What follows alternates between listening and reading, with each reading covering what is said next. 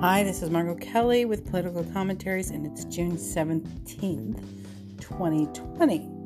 Good news is that the Supreme Court has protected the Obamacare so that they did not, the Republicans who had brought it to the Supreme Court in hopes of dismantling it in its entirety, when it argued that it was unconstitutional to mandate that people would have to have it or be fined.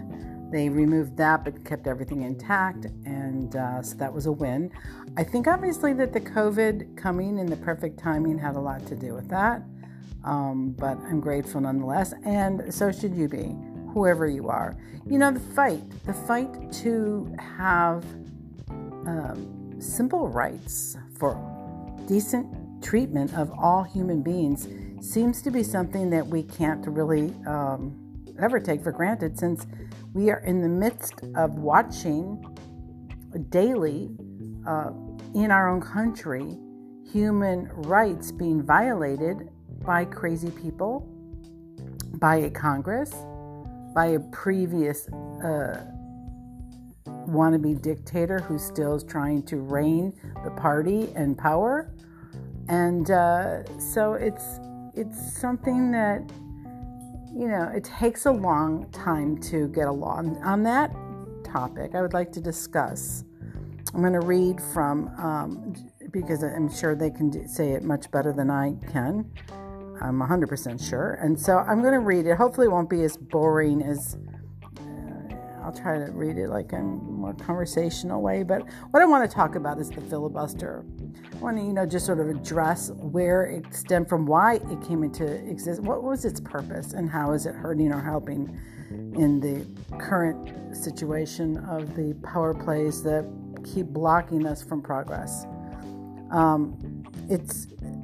Okay, so let me, this is going to be from the Center for American Progress. It's an impact on the filibuster on federal policy making, and this is by Alex Tosanovich and Sam Berger.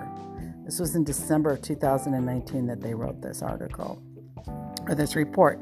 And it looks at the impact of the filibuster on the legislation policy making, describing just, how it came into law and such. Okay, so the basic fact of modern American lawmaking at the federal level is that most bills can only pass if they have 60 or more votes in Senate, unless the bill is subject to special procedures. And without 60 votes, any senator can basically block most bills using a procedure known as the filibuster.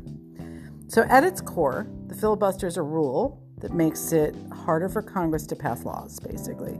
For senators in the minority, this is an advantage, and they can prevent their opponents from passing bills that they do not like, or force the majority to negotiate changes, provided that they have the 41 votes that they needed to sustain a filibuster. Okay?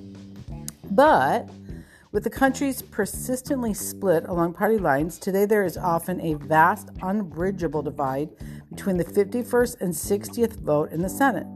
And that means that the filibuster effectively stymies most major legislation. When coupled with the rapid increase in its use, the filibuster has had a substantial effect on policymakers over the past few decades. So this report is basically looking at the impact of the filibuster on the legislative policy making, and it's describing how the filibuster came to be, its increased use, the disproportionate power it provides to a small segment of society, and what legislation priorities it has been used to derail. The history of the filibuster. Okay, there's a stubborn myth that the filibuster is part of the founders' vision of government. However, not only does the U.S. Constitution make no mention of the filibuster, it also appears to assume that legislative decisions would be made by majority vote. The evidence suggests that the filibuster arose not out of any founding principles, but instead out of the tenuous precedents and informal practices. Precedents, not presidents. In fact, for much of the early U.S. history, the Senate operated essentially by majority rule until 1806. A Senate rule, allowed a simple majority to end a debate on a bill and to move it to a vote. When that rule was eliminated, that was in 1806, it appears that it was by mistake. It was actually crazy. It was a mistake. Senators were merely cleaning up their rule book, at the advice of Vice President Aaron Burr. And they did not realize that they had opened the door to the unlimited obstruction. And the first filibuster did not occur, until more than 30 years later in 1837. So let's talk about the term filibuster. It entered into use even later than that. That was in 1850s when it was described the practice of senators giving lengthy speeches to delay a vote on a bill. And still the filibuster was not commonly used in general legislation passed by a majority rule. That was in general, that was it. Well, one reason may have been that in order to sustain a filibuster, senators had to actually stand on the Senate floor and continue to speak, which is not an easy exercise to maintain indefinitely. When senators did so, it served more to delay the legislation than to defeat it. In fact, almost every filibustered measure before 1880 was eventually passed. Interesting. The modern-day filibuster is largely the product of two significant reforms, one in 1917 and another in 1974. That was during World War I, before the United States had entered the war. A group of 11 senators filibustered a bill that would have armed American merchant shops to protect them from attacks by German U-boats. Shortly thereafter, President Woodrow Wilson made a statement published in the New York Times stating that the Senate of the United States is the only legislative body in the world which cannot act when its majority is ready for action. Referring to the 11 senators as a little group of willful men, Wilson stated, "The only remedy is that the rules of the Senate shall be so altered that it can act." And days later, the Senate met in a special session to consider rules that could, break the logjam and allow the Senate to act. Well, the new rules included what the senators termed as a cloture motion. That's C-L-O-T-U-R-E. I think I'm pronouncing that right. Which basically allowed senators, by a vote of 2/3 of those present, to limit debate to 1 hour before, proceeding to a majority vote on the bill. For almost 50 years after the adoption of the new rules, cloture votes to end debate were exceedingly very rare. So the one issue, which the filibuster provided a major obstacle in decades that followed, was civil rights.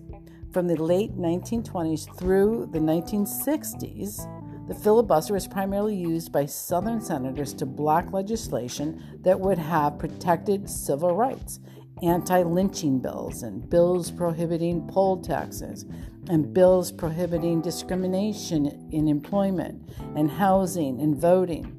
So these anti-civil rights filibusters were often justified with inflated rhetoric about an alleged Senate tradition of respecting minority rights and the value of extended debate on issues of great importance. But belying this rhetoric, conservatives during this period generally refrained from engaging in filibusters on issues other than civil rights. Which, just my commentary here is just that, what does that tell you? I mean, think about that. So just sort of to review what we're addressing here is it was once upon a time a very rare and not a practice common, but it became prevalent and almost only in this situation to prevent voters from to disenfranchise black people. Basically, they wanted to keep it in effect because this supports the racism of the white supremacist people in power who are disguised as following the all men are created equal in theory, but working very hard behind the scenes to make sure, not in practicality, in reality. So, carrying on, I continue with their article. Some of the most notorious filibusters in American history were against the Civil Rights Acts of 1957 and 1964. During a filibuster for the 1957 Civil Rights Act, then Democratic Senator Strom Thurmond set a record by holding the Senate floor continually for 24 hours and 18 minutes. 7 years later, the ultimately unsuccessful effort to obstruct the Civil Rights Act of 1964 lasted a total of 74 days. 74 days, and it received major ongoing news coverage, ultimately helping to galvanize the public and break through the Southern opposition to civil rights. So, in the early 1970s, the filibuster became more common and was used to block a broader range of legislation. There have never been more than 5 filibusters in a single year prior to 1966, but there were 10 each year from 1971 to 1973 and 18 filibusters in 1974. Just interjecting, you see this trend here. I'm interjecting my thoughts. What we're seeing now, and I think that what we can ascertain is that a party in power or the minority in power by using filibusters is exercising this as a form of blocking majority rule, basically.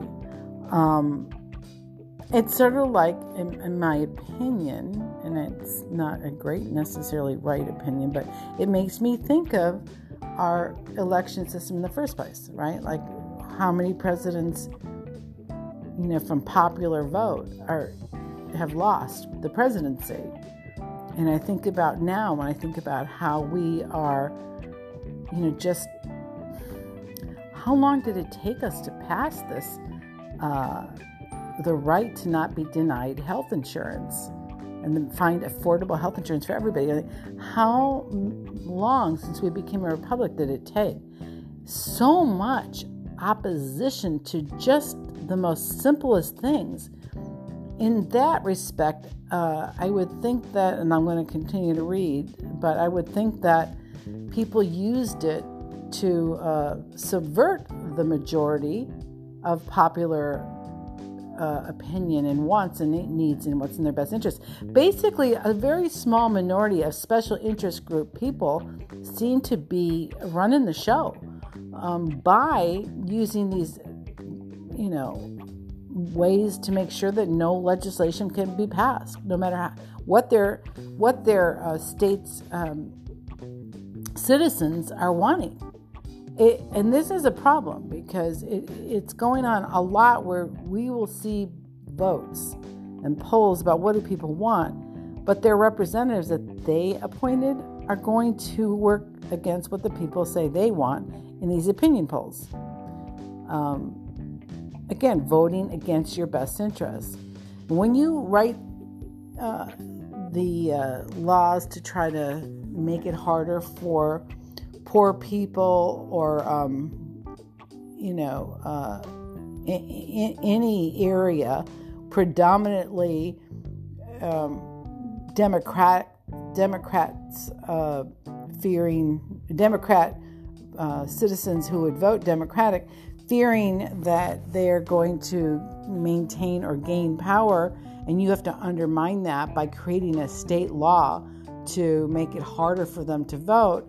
This is showing you how way back when this filibuster was in place, the civil rights thing. I mean, it's almost like, so obvious that the very people that depend on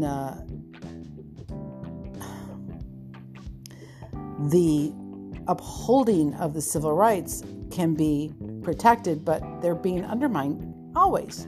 It appears to not be going away. Carrying on to where I was, the 18 filibuster in 1974. This created renewed pressure for reform. So some reformers, including Democrat Senator Walter Mondale of Minnesota, wanted a cloture rule that required only a majority vote. Mondale, however, along with Kansas Republican Senator James Pearson, ultimately proposed a bipartisan compromise to reduce the threshold for cloture from a vote of 2/3 of the chamber to a vote of 3/5, the current 60-vote threshold. So that's when that 60-vote threshold came into rule. All right, that would have been then. So importantly, around the same time, an innovation of Senate procedure allowed senators to filibuster without bringing the entire Senate to a halt. Under the new system of tracking legislation, implemented without any formal changes to the rules, multiple bills could remain pending on the Senate floor at one time. So legislation facing a filibuster threat could now simply be kept on the back burner until the majority managed to get 60 votes in favor of cloture. Am I pronouncing that right? Cloture. Cloture. Cloture. It sounds so weird. It's hard to say cloture for some reason. Anyways, to the extent that senators had any qualms about holding up Senate business, the tracking system smoothed their path for unlimited use of the filibuster. And senators no longer physically occupy the Senate floor and speak in order to block a vote. They simply announce their intent to filibuster a vote. And then the Senate either holds a cloture vote or moves on to other business. On occasion, a senator may vote for cloture in order to allow a debate on a bill, even if they do not support its passage. But in practice, such instances are rare, and senators who vote to allow a debate on a bill usually support its passage. This is largely the filibuster as it exists today. The only way to end debate and to proceed to a vote is a cloture motion, which requires 60 votes to pass. Senators can filibuster simply by expressing their intention to do so, and if a filibuster is expected, then a bill will often not be brought up to a vote. Hence why this is not working. In 2003, that's why it takes so damn long to get anything done. In 2003, political scientist David Mayhew summarized the status quo as automatic failure for bills not reaching the 60 mark.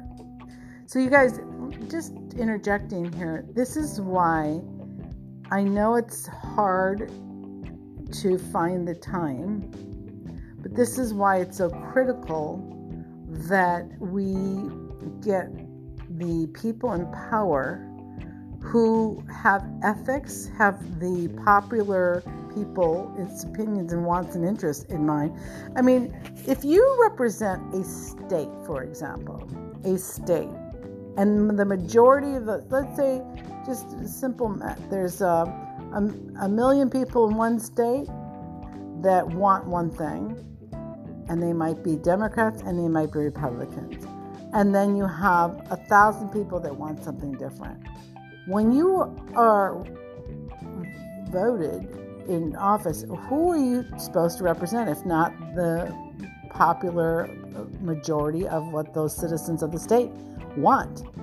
Because you can't assume anything. Although Fox and other friends and other, extremist right-wing groups will try to manipulate perceptions and to direct people to feel, this is a horrible thing. If you vote in this direction, it'll be just terrible. You create a socialist country if you make sure that your children get to have insurance and your spouse and wife don't have to die or go bankrupt because they couldn't get coverage. And they dared to start their own business where they were self-employed and such. So thinking about the people that are actually trying to convince people in the world to vote against their own interests, and they're doing that because they have a special interest who are paying them off to try to do that. But the growing use of the filibuster, okay, back to reading. Not all the modern filibusters can be easily identified because even the mere threat of a filibuster can be enough to prevent consideration of a bill, and there's no easy source of data on threatened filibusters. However, the Senate does publicly report the number of cloture votes to break the filibuster in progress, and those numbers captured in the table below tell a clear story. The number of the filibusters has skyrocketed. From 1917, when the cloture rule was put in place, to 1970, there were fewer than 60 cloture motions. The most notable filibusters were those blocking civil rights legislation, and that's sad. Between 1970 and 2000, cloture votes increased to an average of about 17 per year. And finally, starting in the 2000s, minority parties in the Senate began to routinely filibuster substantive legislation proposed by the other party. And during this party, from 2000 to 2018, an average of 53 cloture votes were held every freaking year, with a continuing trend upward. So this is an abuse, again, of power and a misuse of something that is not supposed to be the norm. And that's me stating. Cloture votes reached a high of 218 for the 2-year period under the 113th Congress, and that was from 2013 to 14. In the most recent full session, the 115th Congress, which was the Congress in 2017 to 18, there were 168 cloture votes. That was Congress. The conservative Republican Street Institute described as more dysfunctional than ever. Oopsie. And only 52 pieces of legislation were passed in the Senate by recorded vote. 52 pieces of legislation. Do you understand how blocking progress works now? And do you understand why the Republican Party wants to block progress? It doesn't matter what you want. Your voice is irrelevant to them. And that's what I want people to really listen to.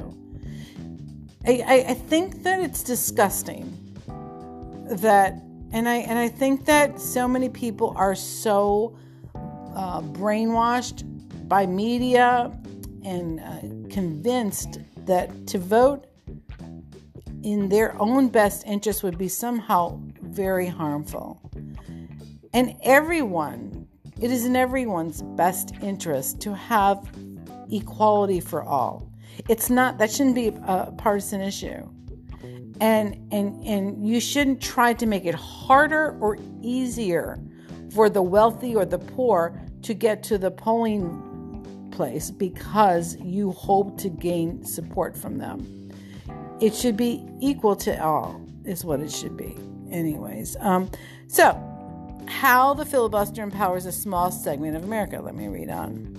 The filibuster empowers a minority of senators who may represent a surprisingly small percentage of Americans. And that's what I was just saying.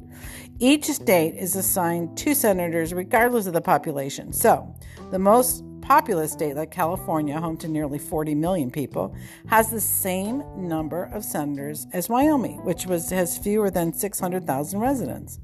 That means that Wyoming voters have 68 times as much representation in the Senate as Californians. And by comparison, when the Constitution was ratified, Virginia had almost 13 times as many people as Delaware, the largest disparity at that time. Consider that the 21 states with the fewest residents who collectively have enough senators to filibuster legislation make up only 11% of the total population. Hear me out, people. I'm interjecting. 11% of the population? Are you freaking serious? Do you see how this is gross and ineffective?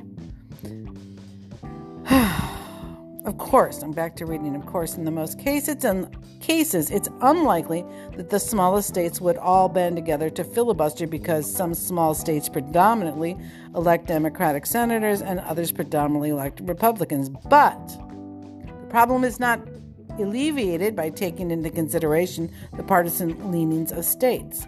And I'm going to interject here. I would argue that there seems to be leave your brain, your ethics, and your ideals at the door in the Republican states with those representatives saying, let's pressure everybody to stand in. For example, anyone that deviates from Trump gets beat up no matter how much they can't stand him. And so they've all learned to, go along with whatever the people tell them to in their party in power. Or just not even in power, the ones that are wanting to gain power. For example, the 21 least populous states currently represented by 2 Republican senators, enough to sustain a filibuster, represent less than 25% of the United States population. So they can stop all votes in progress, you guys. And it's the minority and the smallest amount of people. Anyways, back to reading. Democrats currently have 2 senators in 18 states, and those states represent about 41% of the U.S. population. If you include 5 additional Democrats from the least populous states that have 1 Democratic senator, enough to sustain a filibuster, then they would represent about 46% of the population. Also, consider that many voters do not support the winning candidate in their state. The implication is that at any time, a very small percentage of the population can elect enough senators to just basically block the will of a much larger majority of Americans. And that is just so gross, you guys. I mean, right? Come on. How can you see how by design the tools that are being laid out to block and hold people from having their needs met by blocking the representatives from being able to do anything? So your tax dollars are going to pay people who are really just going to be sitting there many times with their hands tied behind their back because of this filibuster, okay? Note, back to reading, note that because the senators represent uneven numbers of Americans, even the majority in the Senate may not quite represent a majority of Americans. So in those cases, the filibuster can be used by a minority of senators to prevent an outcome that itself lacks majority support among the American people. That's what I've been saying. All right, the impact of the filibuster on legislative outcomes. All right, it's easy to demonstrate that the filibuster has increased its use and that it allows a small minority to frustrate the will of the majority. It is, okay, now I'm going to interject something here. It's kind of complicated, right? Because imagine a world, if you will, right now, where if the majority of the world was wanting to hail Hitler or Trump and didn't care who it killed, hurt, and eradicated, and who it set its target to increase hate crimes on, well, they could just mandate, say, any old kinds of rules and say, let's punish people who come to seek asylum by, I don't know, kidnapping them out of the arms of their families and putting those little babies and children in cages intentionally by a rule, by a mandate of zero tolerance. They could just do that. And who could stop them? Right? They could do that and then some. So it's kind of like the wrong party in power willing to throw the Constitution and the democracy that we have into the toilet by inciting an insurrection and then not holding them accountable. Those are the people that are similar to the people that allowed Hitler to rise to power and closed their eyes to the effect of what he was doing as he rose to power, and with his spreading of lies and not to trust the media and this and that and blah blah blah, and all in the hate and everything he spread. So it's like it's like it could be a thing of protecting against some horrible, effort to block some horrible, evil legislation. But it's being used now to block good legislation that people want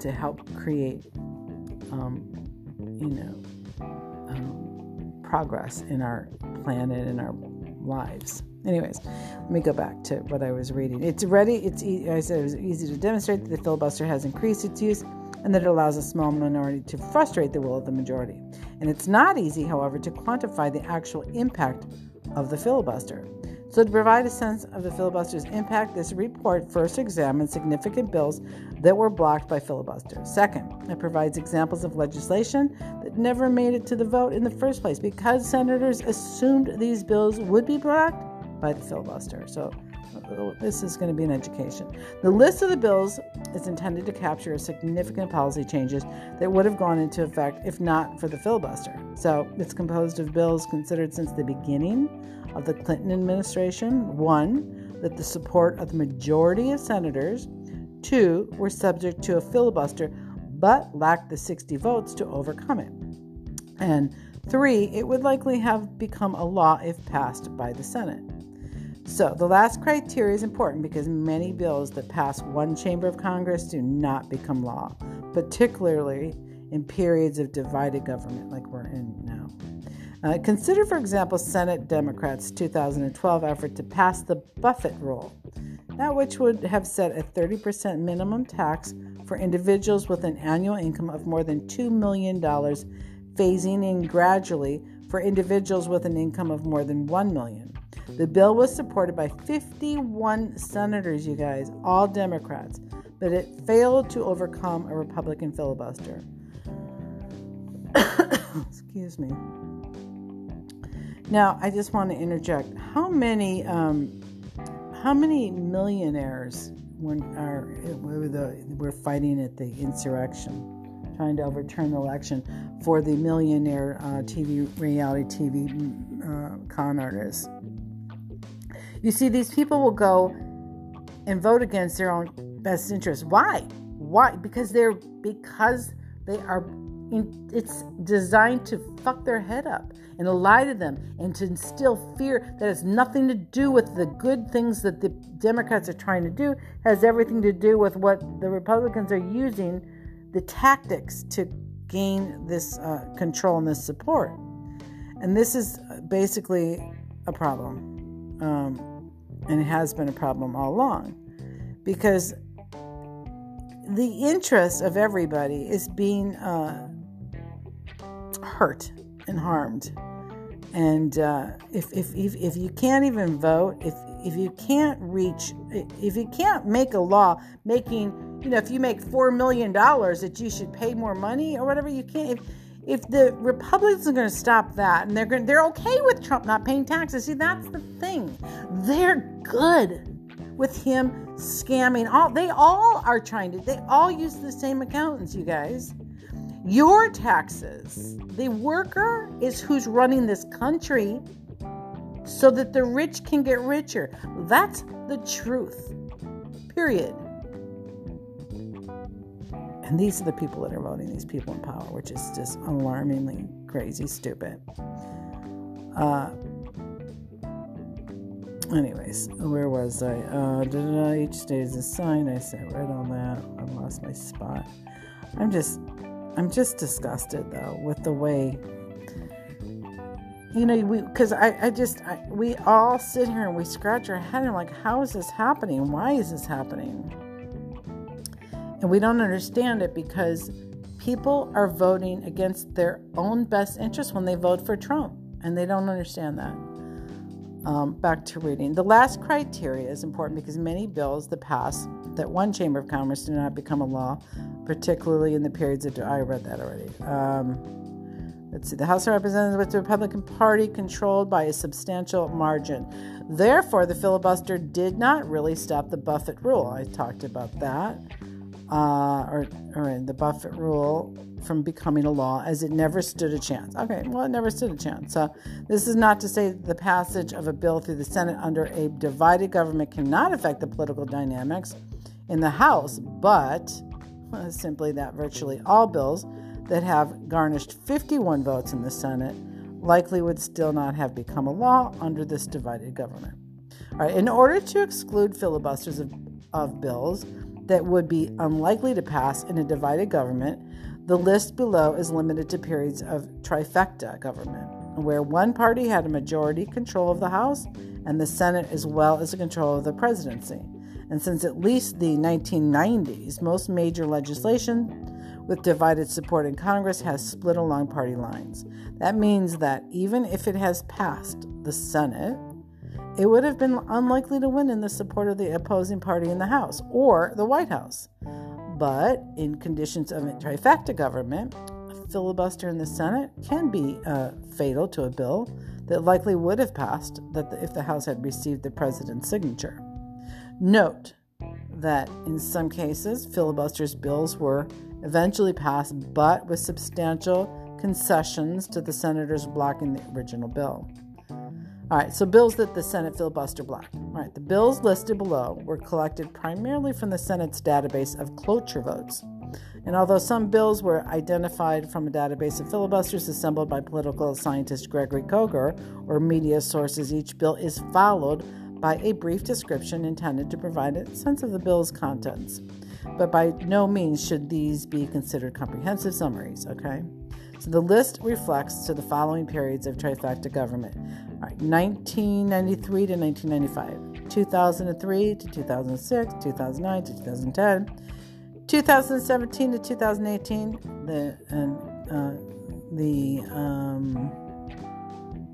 and then it just says the 103rd, 108th, 109th, 111th, and the 105th Congresses. All right.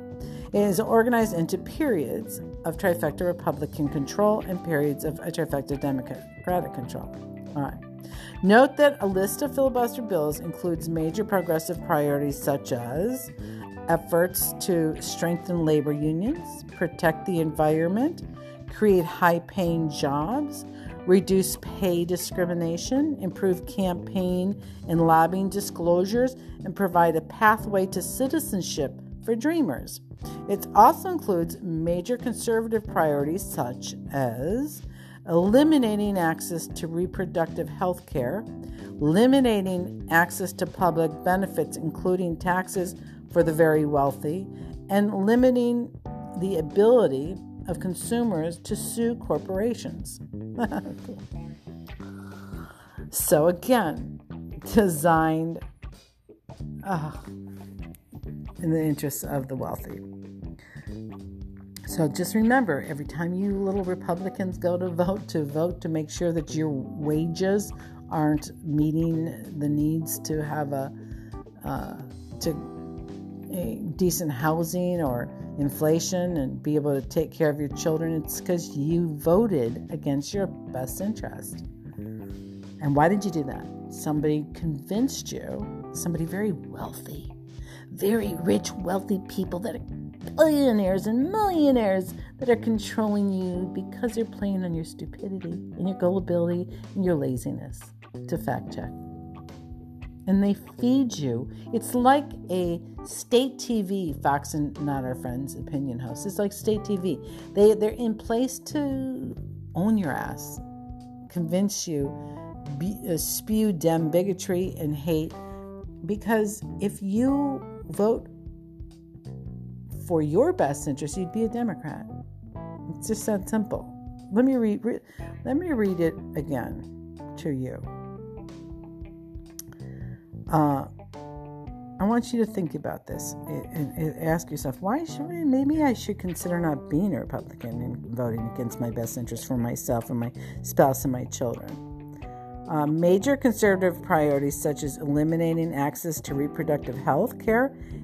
Okay, let's talk about eliminating access to reproductive health care. That means Planned Parenthood, which a very small percentage even went to having abortions, but it mostly was abortion prevention. That's called birth control. So by getting rid of birth control, targeting the poor and the people on moderate income, Planned Parenthood, which tests and stopping the spread of sexually transmitted diseases to your children and yourselves, okay, and abortion prevention called contraceptive. That was their agenda. So the conservative priorities, such as eliminating access to reproductive health care, eliminating access to public benefits, reducing taxes for the very wealthy, and limiting the ability of consumers to sue corporations.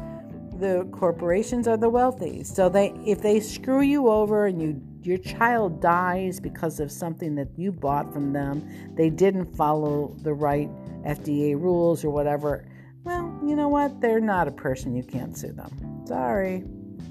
All right, carrying on. While the report focuses on the impact of the filibuster, it's also important to note that non-legislative means have been used to advance many conservative priorities, and these efforts have been aided by an increasing number of the far-right judges who have been put on the bench in recent years. And while any discussion of the filibuster must be, clear-eyed as how both conservatives and progressives have used the procedural tool, it's equally important to consider the judicial branch's role in then shaping the national policy by ruling on state and federal legislation that is brought before federal courts, assuming, it is even brought before there. Okay. So on the 108th Congress, which was in 2003 to 2005, this is the Bush administration. Here's the Republican trifecta, all right? There was a Class Action Fairness Act of 2003. This was in October 22nd, 2003. A vote 59 to 39. This bill would have made it much harder to bring successful class action lawsuits. It easily passed the House, and it fell one vote short of overcoming a Senate filibuster. Okay, Energy Policy Act. This was in 2003, November 21. This 2003 energy bill was filibustered because of the provision that would have protected companies from the liability, listen people, for producing and distributing MTBE, a gasoline additive that can contaminate drinking water. Oil companies have since paid hundreds of millions of dollars in settlements to clean up water contamination.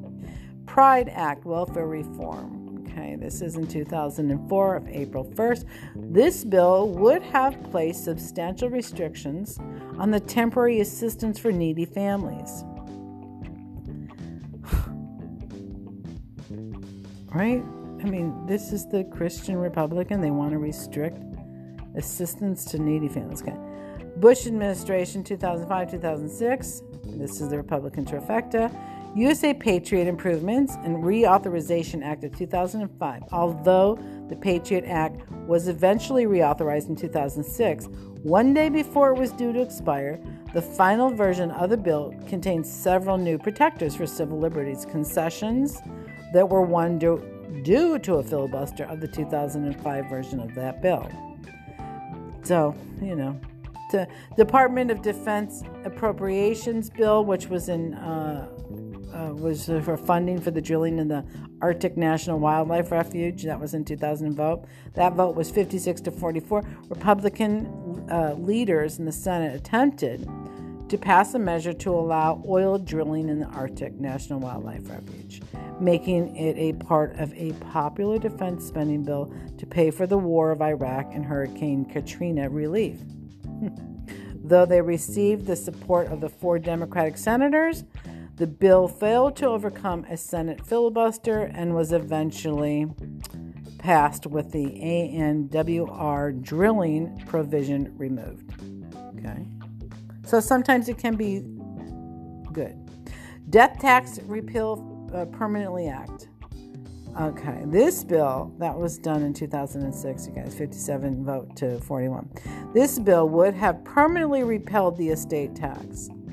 That whole estate tax, by the way, is interesting to me because it's like, okay, they put limits that are like, are they planning the death of the wealthiest, and then they go, okay, well then for this period, you don't have to pay any estate tax up to, $10 million or $1 million or whatever they are passing. Why is it such a vast difference? Like, are they trying to project using actuaries to when the wealthiest of the wealthiest will die so they can make sure that they don't get taxed? They went through their whole life without being taxed. Why not stop them then too? Crazy. 1959-70 estate tax reduction and extension of the Tax Relief Act of the 2006. and this was a vote of 56 to 42. This bill would have significantly weakened and reduced the estate tax. Okay, Child Interstate Abortion Notification Act. This was in 2006. The bill would have applied parental consent laws across state lines by making it a criminal offense to transport a minor to another state for an abortion without providing notice to the parent, and requires out-of-state doctors to give 24 hours notice to parents of such minors. God, that's so scary. This bill would have applied parental consent laws across the UK. So, there's one. They want to create these state laws, and then they're trying to make sure that people can't even leave the state to go do something without. Oh God, it's crazy. Trump administration Republican trifecta. Okay, the Pain-Capable Unborn Child Protection Act in 2018. This was a 51 to 46 vote. This bill would have made it illegal to perform an abortion after 20 weeks of pregnancy. So I'm assuming that these are all filibuster. Okay, 103rd Congress, Clinton administration, Democratic trifecta. The emergencies. Okay, so now this is when there was a Democratic trifecta. So let's see what happened here. Emergency Supplemental Appropriations Act, Economic Stimulus Bill, 1993. So if you remember, Clinton also inherited a recession. All right, that's me saying. President Bill Clinton's urging the Senate attempted to pass an appropriation bill that contained billions of dollars for programs intended to create jobs and provide benefit to the unemployed. The bill was drastically scaled down after a Republican filibuster. Joined by one Democrat, Senator Richard Shelby, who was in Alabama, also switched party affiliation and became a Republican the following year. A bill to amend the National Labor Relations Act. Okay, well, let me just interject again. Do you notice that when there is a recession or a pandemic or anything that humanity needs a helping hand from its own effing tax dollars? From its own tax dollars, because you're the only ones paying taxes. The wealthy are getting away with not paying. So the middle class is supporting the world, and when they're in crisis or need, the wealthy are saying, nah, we'd like to keep that money that you've worked your ass off for our special interests, not what's in your best interest. And they will filibuster to make sure that anything that the Democrats are trying to do to protect you, help you, and give you assistance in a crisis, recession or depression or whatever, that they will try to block that. These are the same people, you guys, that aren't paying taxes. These are the same people that are spending all this time trying to make sure that you can't have health insurance unless you work for a corporation. And if you work for a corporation, you can't sue the corporation. And these are the same people making sure that your wages are low and your cost of living is inflated and you can't go anywhere so that you can be, seduced into joining the military to create and fight for the wars they create and start. So it's a crazy system here.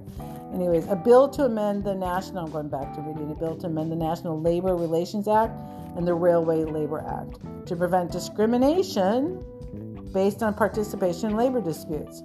This bill would have made it illegal for an employer to threaten or take steps to replace an employee who exercise collective bargaining rights. So again, if you want to do anything in your best interest, the Republican Party is going to make sure that they block you, your representatives who are trying to, make progress so that you can, have your needs met. Again, you're a Republican, but you're voting against your interests. Unless everyone is a big-time millionaire, what are you doing? Fools. And, we've seen a lot of really stupid Republicans at these rallies. God, how Trump loves the idiots. And these people don't even know the first thing about anything that's really going on. Not if they just they're just cult Trumpers, and that's all they are. And they've been so brainwashed to not even understand that by voting Republican, they're hurting themselves. Back to reading. Campaign spending limits and Election Reform Act, that was in 1994, a vote of 57 to 43. This bill would have created a voluntary partial public financing system for federal campaigns, although the bill was substantially weakened to pass the House of Representatives. It ultimately failed to move forward due to the filibuster in the Senate. Okay, Lobbying Disclosure Act. There you go. The LDA tightened weak and outdated rules requiring lobbyists to register and disclose their clients and lobbying activity. In 1994, the bill was all but killed by a Republican-led filibuster. Joined by 8 Democrats, however, after persistent campaigning and threats by LDA supporters to filibuster other bills, the LDA finally passed more than a year later. You see, they don't want to disclose who their clients are because then you might not vote for them. All right, or they just got to convince you that, the people that have their, let's take the NRA. The NRA's got to convince them to convince you to, say, oh my God, they're trying to hurt your Second Amendment rights. Oh, fear. They're going to do this. They're going to come in there, they're going to break and take your houses. They're going to, that's how they get you to vote against your best interests. All lies, all make-believe bullshit, but it's, that's how they got to brainwash you to get you to vote. Because how many people are readily going to vote against their best interests if there isn't some greater fear and some greater looming threat in their mind if they don't? Back to reading. In the 11th Congress, 2009-2010, Obama administration, the Democratic trifecta, Dodd-Frank Wall Street Reform and Consumer Protection Act, Senate version of the bill, was filibustered 3 times. The vote 57 to 41. Another time in 2010, on April 27th, it was 57 to 41. And in the April 28th, 56 to 42. There's not much moving there. One person vote. Although the final Dodd-Frank bill imposed new, far-reaching financial regulations, it also contains some compromises. Okay? Democrats were one short of the 60 votes that they needed to pass a bill along party lines and therefore made some significant concessions in order to win Republican votes in the Senate. Perhaps most notably, a weakened, a weakening of the Volcker rule, which aimed to separate the banking system from the hedge funds, private equity funds, and the proprietary trading activities that take bets on the ups and downs of their market. Democracy is strengthened by casting light on spending in Election Acts, Disclosure Act, that twice filibustered the Disclosure Act. Again, the Disclose Act sought to substantially increase disclosure requirements for money spent to influence elections, including payments for elections, related advertisements run by nonprofit organizations. It was blocked twice, coming within one vote of overcoming the second filibuster. Listen, if you're listening to this and you have family or friends that are Republicans, I really would ask you, well, first off, please subscribe and follow if you haven't. But I'd ask you to put this on your Facebook, share it. And the reason why this podcast is so important for you to share with people that aren't Democrats is so that they can understand how disheartened they might be in politics. But now there's an understanding why. And it has everything to do with what we're talking about here, this filibuster and the ability to block progress. And so the goal is to get the Republican voter to vote for somebody in power that will make sure that they block whatever's in that Republican voter's best interest, because they are controlled by the special interest group. Okay? It's important that they understand how this works and their role in helping to hurt themselves and their families and their futures. I mean, unless every single Republican voter is making $4 million or $1 million or whatever, right? All right, so let me keep going. This bill would have back to what the Creating American Jobs and Ending Offshoring Act. This bill would have given tax breaks to businesses that return jobs from overseas to the United States and eliminated tax benefits for companies that move jobs overseas. So that was blocked? What the hell? Here's another one. Paycheck Fairness Act. This bill would have made it easier for women to raise discrimination claims against their employer if they were paid inequitable wages. And it would also have increased penalties and strengthened protections against retaliation for employees that raise complaints. The bill was filibustered again in 2012 when it received 52 votes. Listen to this, you guys. Are you a woman? Are you a Republican woman? Do you understand that you're voting against your own self to make sure that they can retaliate, they can hurt you, they can pay you less? Why are you doing this? It's insane to me. It's just a way to keep women oppressed.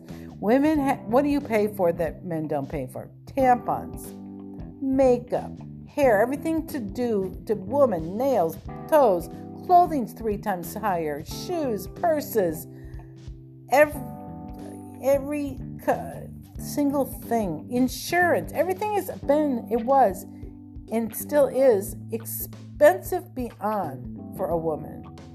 So why would a woman not be able to get paid as much? It doesn't make sense. It literally doesn't make sense. And then why would a Republican vote for a representative that would block that?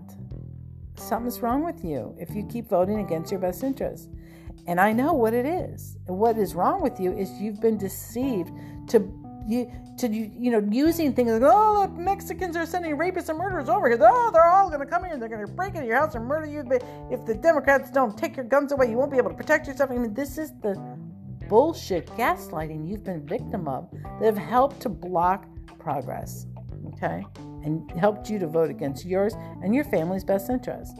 Moving on. Efforts to extend the Bush administration tax cuts for middle-class Americans only included in 2 separate amendments, both filibustered. Okay? Senate Democrats attempted to pass 2 amendments to the 2010 bill. The first would have extended tax cuts based during the Bush administration, but only to couples making under $250,000 and unmarried individuals making under $200,000. The second would have extended tax cuts only for people making no more than $1 million. Both were filibustered. And the Obama administration later made a deal with Republicans to extend all the tax cuts for 2 years, along with the payroll tax holiday and an extension of enhanced unemployment benefits. Okay, and here's the next one. Emergency Senior Citizens Relief Act of 2010. This was December 8, 2010. The vote was 53 to 45. This bill would have extended through 2011 and 2009 stimulus bill benefits. You know what? Let me finish this. Stimulus bill benefits to recipients of Social Security, Supplemental Security Income, Railroad Retirement Benefits, and Veterans Disability Compensation and Pension Benefits, as well as tax credits of government retirees. The bill was intended, in part, to make up for the fact that due to the congressional inaction, recipients of Social Security had not received the usual cost of living adjustments in 2011. Listen, this is long podcast. I have to end this here now because it's going to end. Maybe I'll continue on the next one, but you got the gist of what's going on, you guys. How you are hurting yourself if you're Republican, voting Republican, and how the Republicans in office are not voting for and blocking votes that would be in yours and your families and loved ones and your neighbors and your friends and your peers' best interests. Don't believe me? Look this up and finish reading it for yourself. AmericanProgress.org. Okay. Anyways, that's my message to you guys. This is why this filibuster is a very important topic and why there are so many strong periods of time when nothing gets accomplished. And we are cutting off our nose to spite our face so much. All right, listen, if you haven't subscribed, please do. Please share this, really. Share this with Republicans. We really need people, the majority, the population, to vote in their best interest. And they need to understand that that's not happening. And